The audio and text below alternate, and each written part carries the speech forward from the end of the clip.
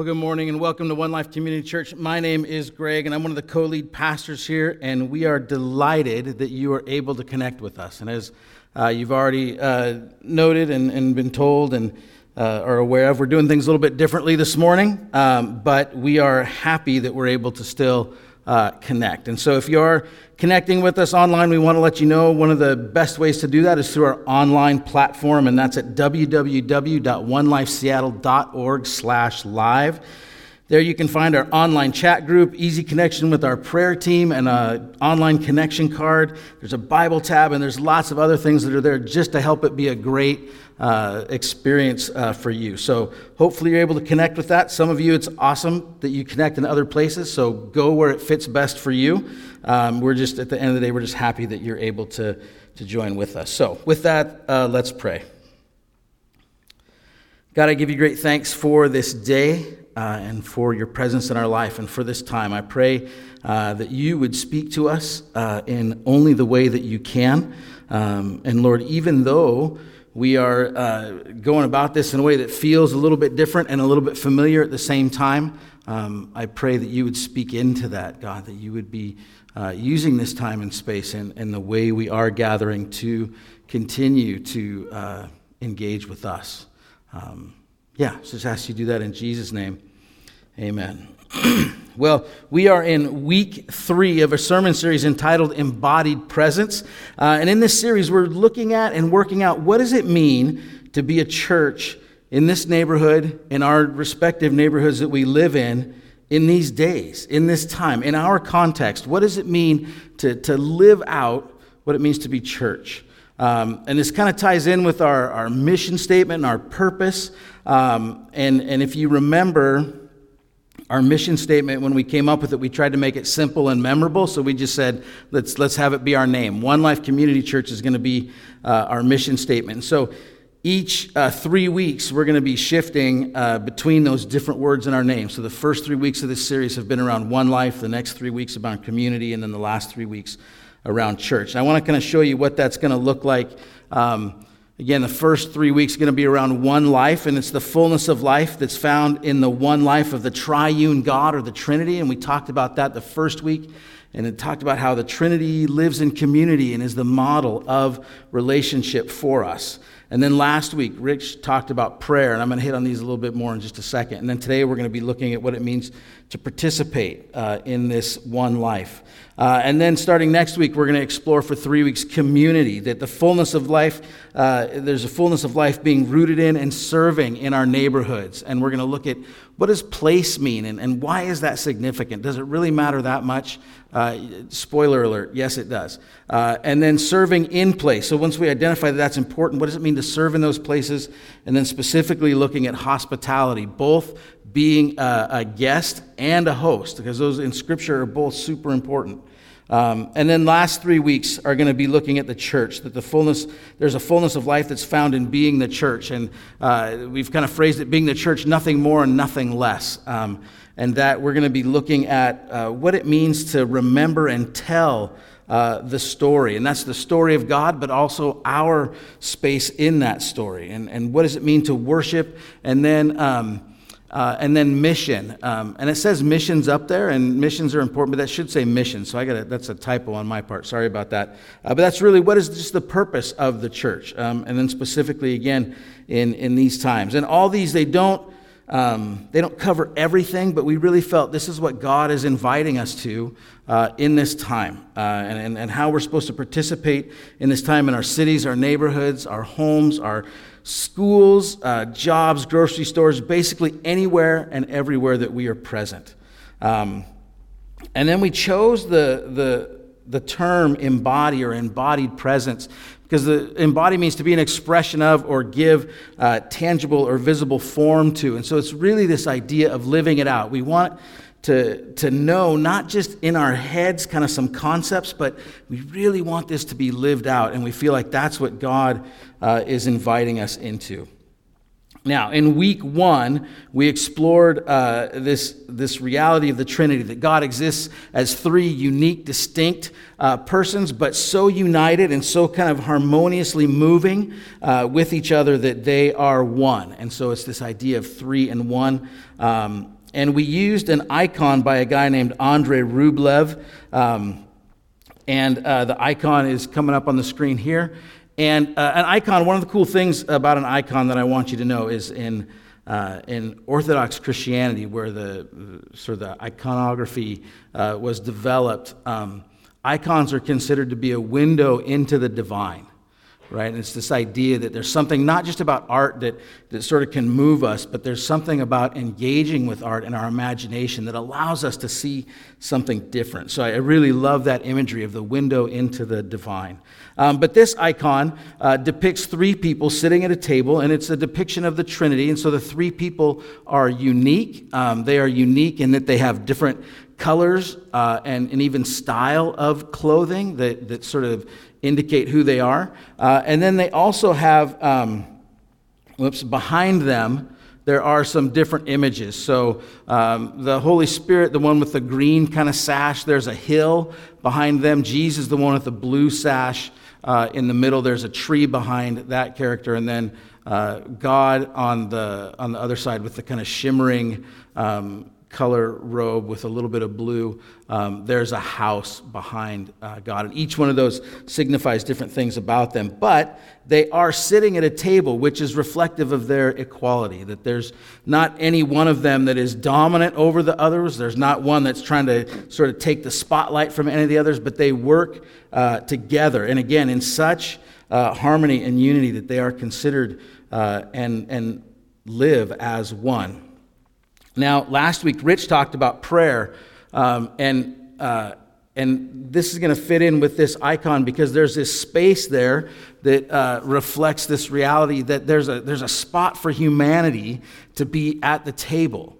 And when Rich talked about prayer, oh my gosh, it was fantastic because he sort of talked about it's this relationship with God that's expressed in intimacy. So just like any other relationship that grows and flourishes, the ways we communicate, the forms, and even the content of that communication within the relationship is going to change, right? It's going to vary. And so Rich looked at the different ways and contexts of Jesus' prayer and his prayer life, and it opened up this really vast expanse, this huge landscape for me about what prayer can be like. And so it's not just me asking God to do things or for help, although that's really a significant part of it. But I remember when Rich asked the question, did you know that when Jesus prayed, he knew that all of his prayers weren't necessarily going to be answered as he expected them to be? I don't know how that made you feel, but it made me just go, Jesus does understand, right? There's something that he had to experience that helped him to know what it was to be human. And again, not just know in this kind of, I understand the concept, but to experience kind of way. And these 2 topics, right, this idea of prayer this way and the Trinity and the open space at the table, all build into what we're talking about today, which is participation. And I don't know if any of you had the experience growing up of at family gatherings, there's an adult table and a kids table. I did, and as many of us have noted over time that sometimes even as an adult, the kids table can be a way more fun place. But one of the things I remember was making the transition from the kid table to the adult table. And there was this kind of intermediate phase where the little kids were sitting somewhere, and then there was a group of us kind of middle school, high school, and we would just kind of go anywhere else in the house. Like we would find some corner, some room, we'd kind of huddle up and we'd eat. But then when I got sort of later in high school, I remember someone saying, "Hey, come and eat at the big table." And I was like, I don't know if I want to eat at the big table. But I went, and it was this really fascinating place. And there was discussions happening about work and politics and life, and some things I was interested in, some I wasn't. But there was an expectation that I was going to be present and participate in the conversation. And what I remember about that was that feeling of being invited, right? And so it wasn't a pressure, but it was if you want to enter in and talk, you're completely welcome to, and what you say is welcome at this table. And it was an amazing experience. And that's what this participation is like. The word participate, by the way, just means to take part in an action or an endeavor. And it's actually a very important word in our culture. There are lots of studies and research done on participation. Things like what's the impact of things like participation awards, where it goes beyond an award or reward for winning or first, second, or third, or however they break it up. But you get rewarded for participating because there's something to be honored in. Yeah, I actually showed up and I did something. Like I worked and I put something into it, and it's a way to honor that. And I think, and some people think it's good, some say it's not good, and it's all over the place. But it does show that participation is something that we are looking at. But I also know as a parent, there are times, and I'm sure none of you other parents have ever said anything like this, or those of you who you don't have kids yet, but you were a kid, maybe your parent said something like this, or you sense this, that my parents at times I felt like, and I at times have said, I just want my kids to be doing something, right? And what I really mean is I want them to be doing something that I value, right? Something that I see as being worthwhile. And I actually have goals for that, right? It's not just that I want them to be doing something, but there's something I want them to gain out of that. And one of the ways I've heard this phrase is this term grit, right? And grit.org phrases it this way. Simply put, grit is mental, physical, and emotional resilience.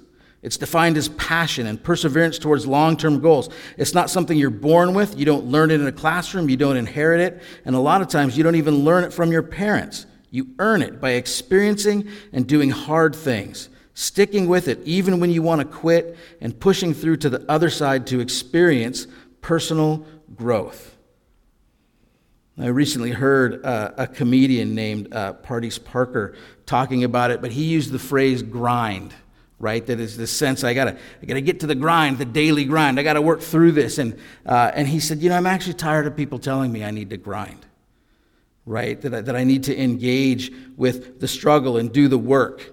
And he said, one person told him, every person who has made it has had to struggle. And he responded by saying, who else has had to struggle? Every person who hasn't made it. And he said, but we don't get a lot of books about that group. And my point in sharing that is to just again say participation and why we participate are actually quite important in our culture. We have all kinds of reasons why we want things to happen. We want to gain this, we want to gain that, we want to grow. And the way to do that we often see is to participate. But the reality is that we're always participating in something. Even if we're doing nothing, that's still something that we're participating in. If I'm just sitting somewhere, I'm still doing something. And so the question, I think, is not so much are we participating, but what are we participating in? And then a follow-up question is how are we participating in that? And when I look through Scripture, I see tons of people participating in all kinds of things, everyday things, eating, traveling, sleeping, being with friends and family. And then other things that seem bigger and monumental, going to war, government, politics, power, things on a heavenly, cosmic nature kind of level, and then everything in between. And so I want to take a look at a handful of moments from Scripture, and I'm just going to do little brief overviews, and I really encourage you to go and investigate these moments more on your own, but I think they're going to be helpful in this way for us to what we're looking at. And the first of these is what I'm going to call a bigger sort of thematic aspect of participation. And that takes place in creation, that we are invited to participate by being stewards of creation, image bearers of God, which works itself out in love. And so being a steward of creation means that we take care of creation. We tend to creation, that we're part of God's work. This is part of life activity at the table, that we make all things flourish, right? That's just part of it. And that in that we are invited as image bearers of God to see each other as image bearers of God. And this is how love gets expressed. Because if we acknowledge that each person is made in the image of God, and in that they are blessed, they are named beloved, then when we look at each other, we should see and treat each other very differently. That should have a huge impact on how we interact with one another. And that forms that foundation of love for how we see each other. Okay, so that's a couple of big thematic sort of aspects of participation that I think weave themselves throughout the entirety of Scripture. The next one is me getting a drink of water. So I'm going to step off camera maybe for a second.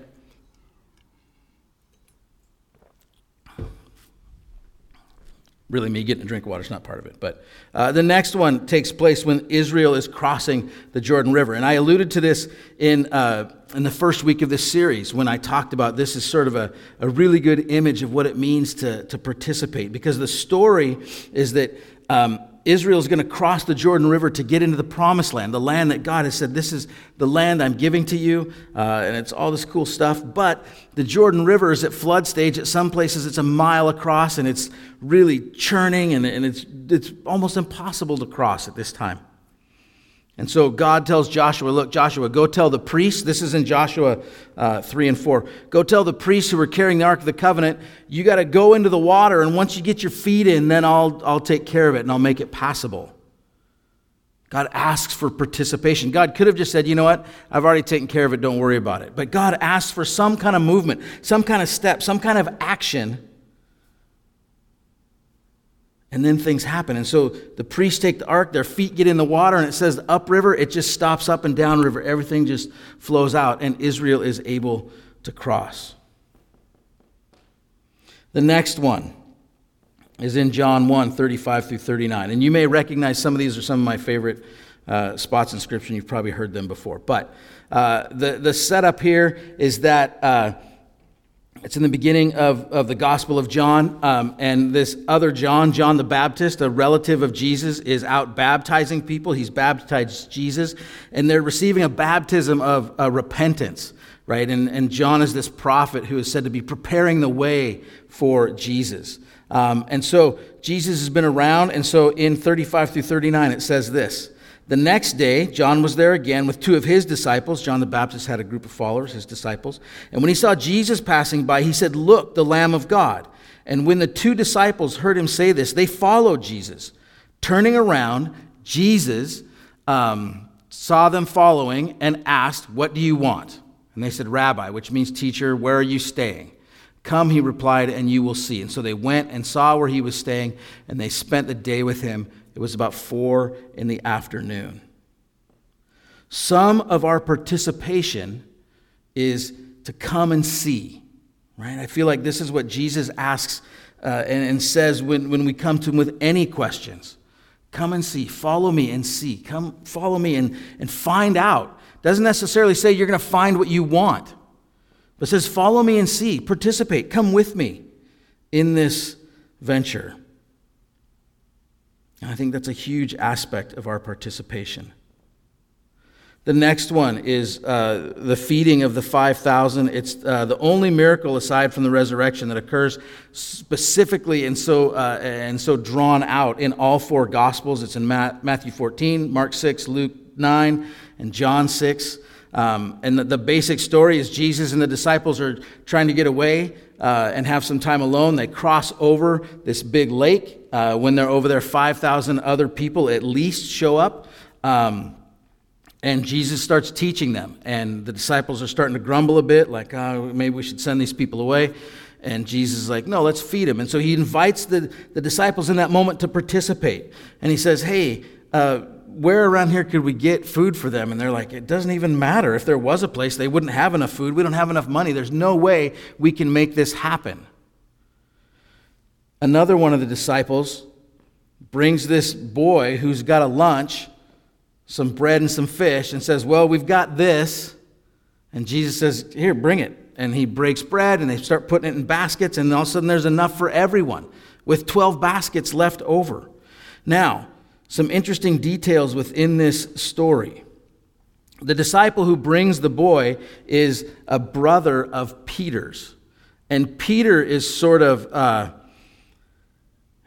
he's probably the most well-known of the disciples, right? So he gets a lot of airtime. He's sort of famous. This brother of his is not. And so there's this sort of image portrayed here of a brother maybe living in the shadow of a more famous sibling. And then we have this boy, and the Greek there actually refers to a young boy or a small boy. So this would be a pretty young kid. And his lunch in the Gospel of John is described as being made of, the bread is barley bread, which this Jewish historian and philosopher says that barley bread is not suitable for human consumption. Right? Maybe even animals, non-human animals, shouldn't even be eating it. So it's like seen as really bad food. So this is not a great lunch.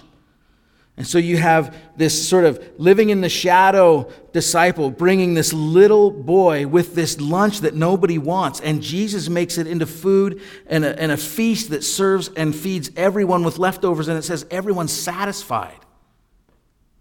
Sometimes we are invited to participate, and it doesn't feel like what we have is going to get it done.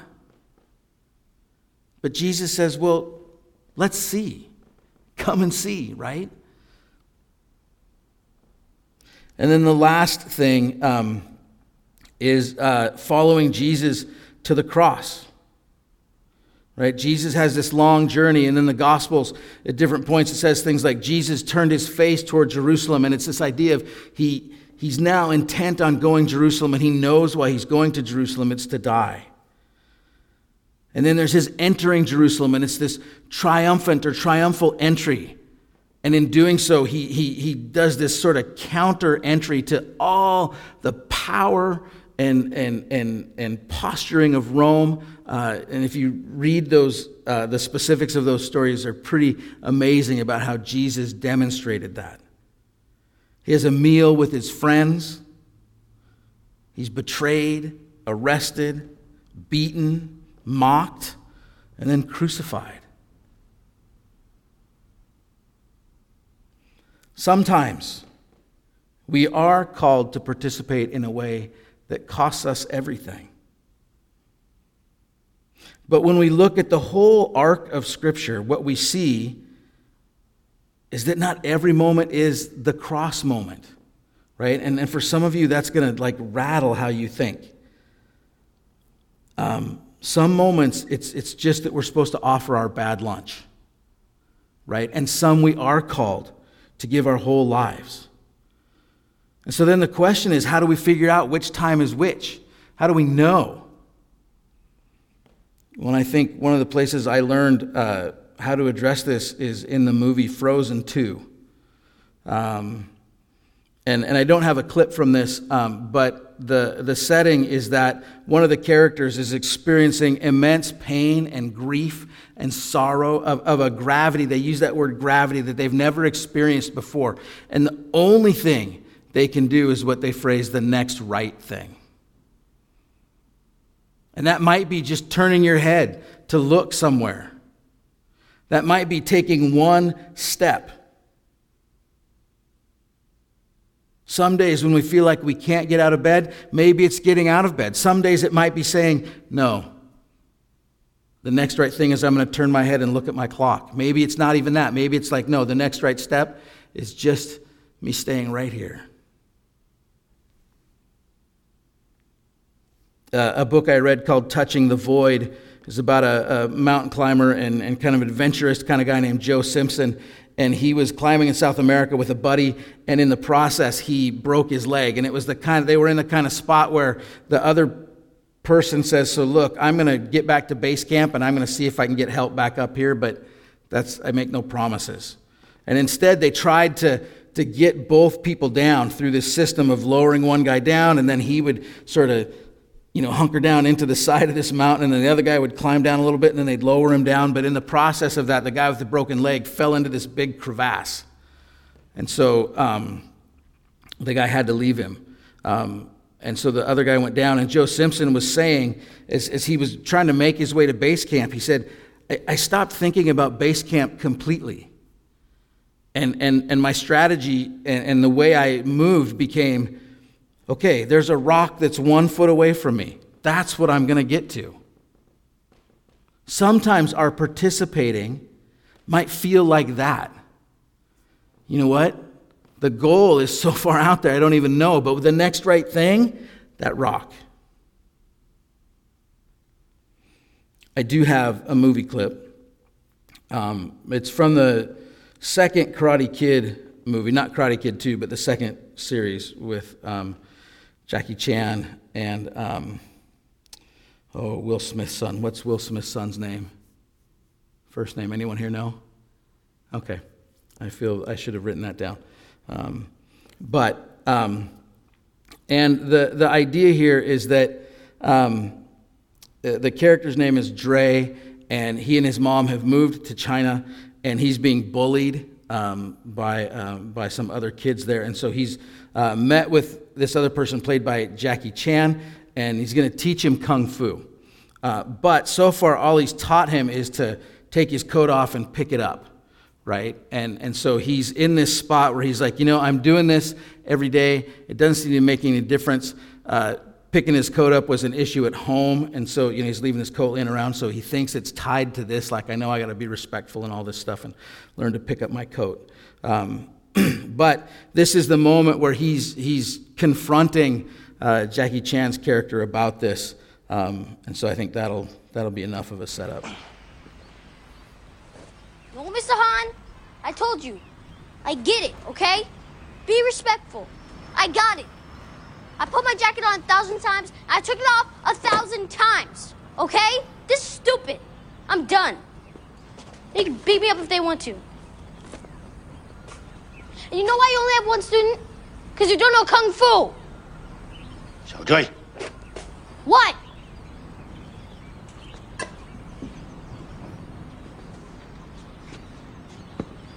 Come here.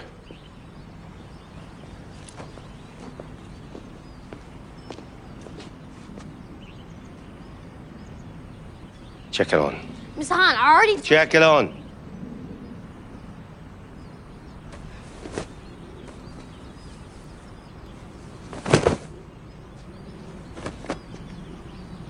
Check it on. I don't have a jacket. Check it on.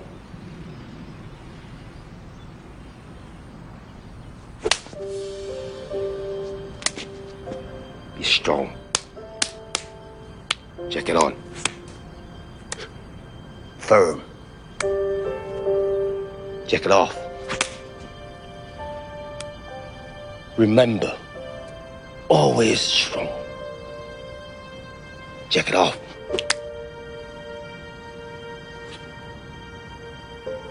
Strong. Left foot back. Right feet back. Left feet back. Pick up your jacket. Oh, Mr. Focus. Okay. Always concentrate. Left back. Right foot back. Pick up your jacket.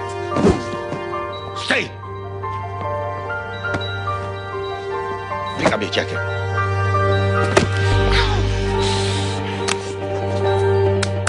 Be strong. Hang it up. Hang it up. Hang up. And attitude. Strike. Hang up and attitude.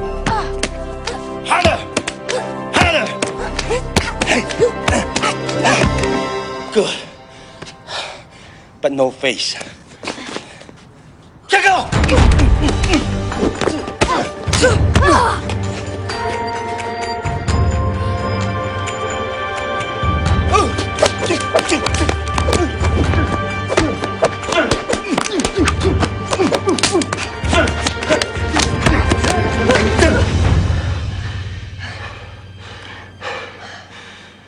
Kung Fu lives in everything we do, Xiao Zhui. It lives in how we put on the jacket, how we take off the jacket, and lives in how we treat people. Everything is Kung Fu.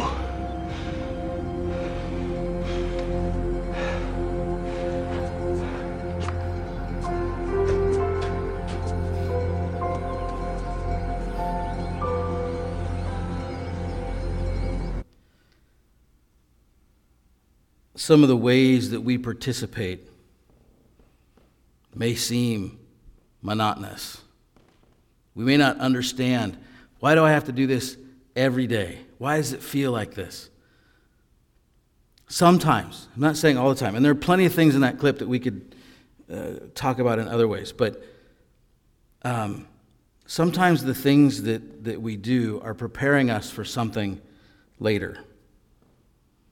And we have been invited to maybe even look back and remember, what are the things that I've been invited to do? What are the things that I've participated in? And how have those shaped me for this time, for what we're doing now, to participate well now?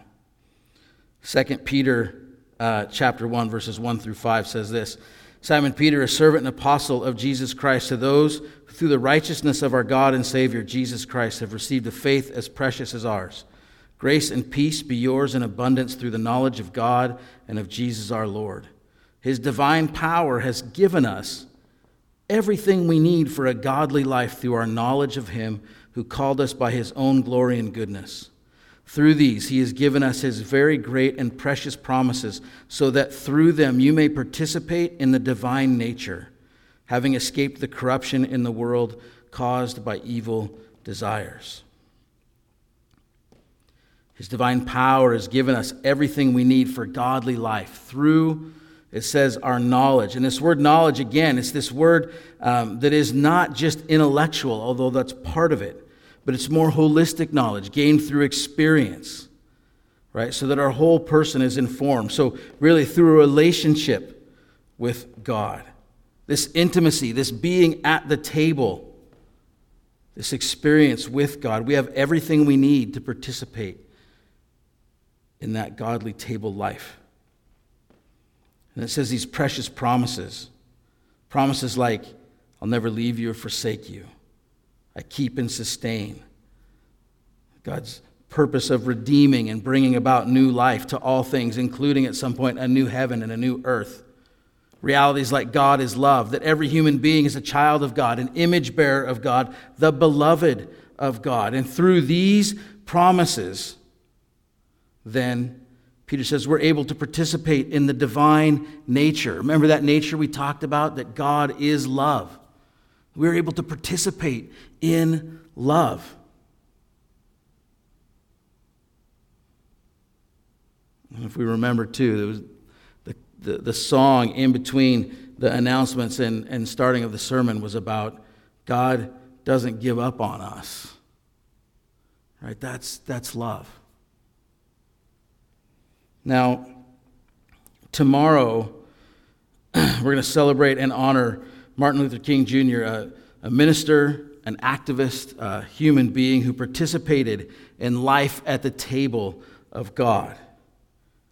He was a black minister. He wrote a letter during a time when he was in prison, much like the Apostle Paul had done. But he was in jail because of a nonviolent protest he had participated in while protesting against racial injustice and inequality.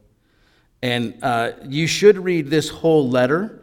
It's called The Letter from Birmingham Jail. I'm going to read just a few portions of it, but what I want to ask is that you listen. So I'm not going to have the words up. I'm just going to read, and I want to invite you to listen.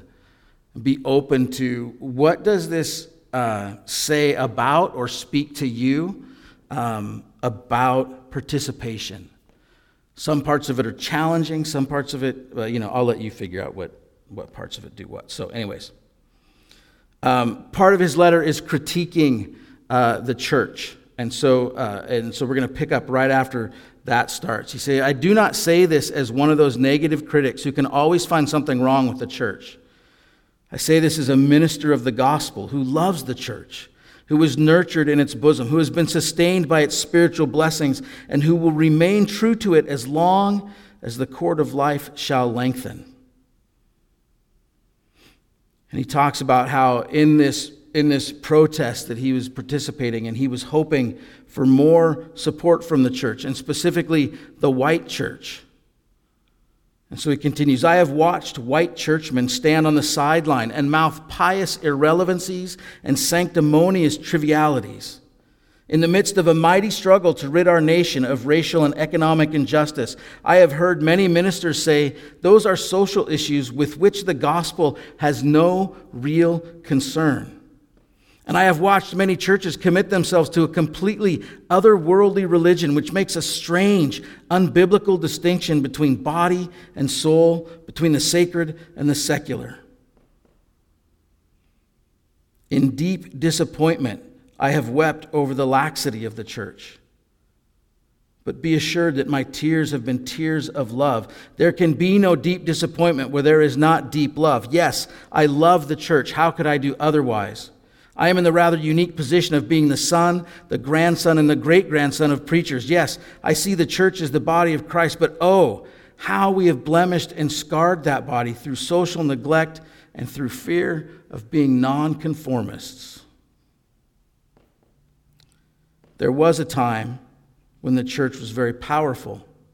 In the time when the early Christians rejoiced at being deemed worthy to suffer for what they believed. In those days, the church was not merely a thermometer that recorded the ideas and principles of popular opinion. It was a thermostat that transformed the mores of society. Whenever the early Christians entered a town, the people in power became disturbed and immediately sought to convict the Christians for being disturbers of the peace and outside agitators. But the Christians pressed on in the conviction that they were a colony of heaven, called to obey God rather than man. Small in number, they were big in commitment. They were too God-intoxicated to be astronomically intimidated. By their effort and example, they brought an end to such ancient evils as infanticide and gladiatorial contests. Things are different now. So often the contemporary church is a weak, ineffectual voice with an uncertain sound. So often it is an arch defender of the status quo.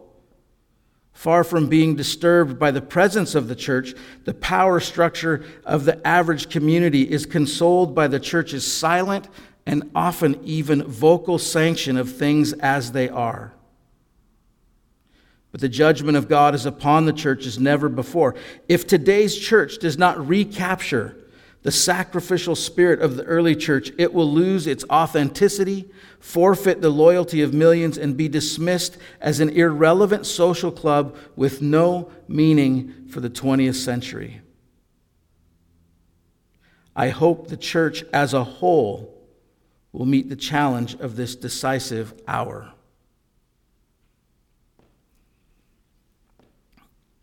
He moves on towards the end of the letter and he says, "Never before have I written so long a letter. I'm afraid it is much too long to take your precious time. I can assure you that it would have been much shorter if I had been writing from a comfortable desk. But what else can one do when he is alone in a narrow jail cell other than write long letters, think long thoughts, and pray long prayers? If I have said anything in this letter that overstates the truth and indicates an unreasonable impatience, I beg you to forgive me. If I have said anything that understates the truth and indicates my having a patience that allows me to settle for anything less than brotherhood, I beg God to forgive me. I hope this letter finds you strong in the faith. I also hope that circumstances will soon make it possible for me to meet each of you, not as an integrationist or a civil rights leader, but as a fellow clergyman and a Christian brother. Let us all hope that the dark clouds of racial prejudice will soon pass away and the deep fog of misunderstanding will be lifted from our fear-drenched communities. And in some not too distant tomorrow, the radiant stars of love and brotherhood will shine over our great nation with all their scintillating beauty. Yours for the cause of peace and brotherhood, Martin Luther King, Jr." I'd like to ask the worship team to come up.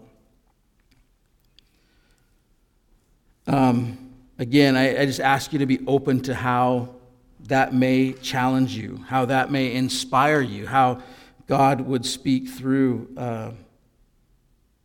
the words of someone who lived at the table.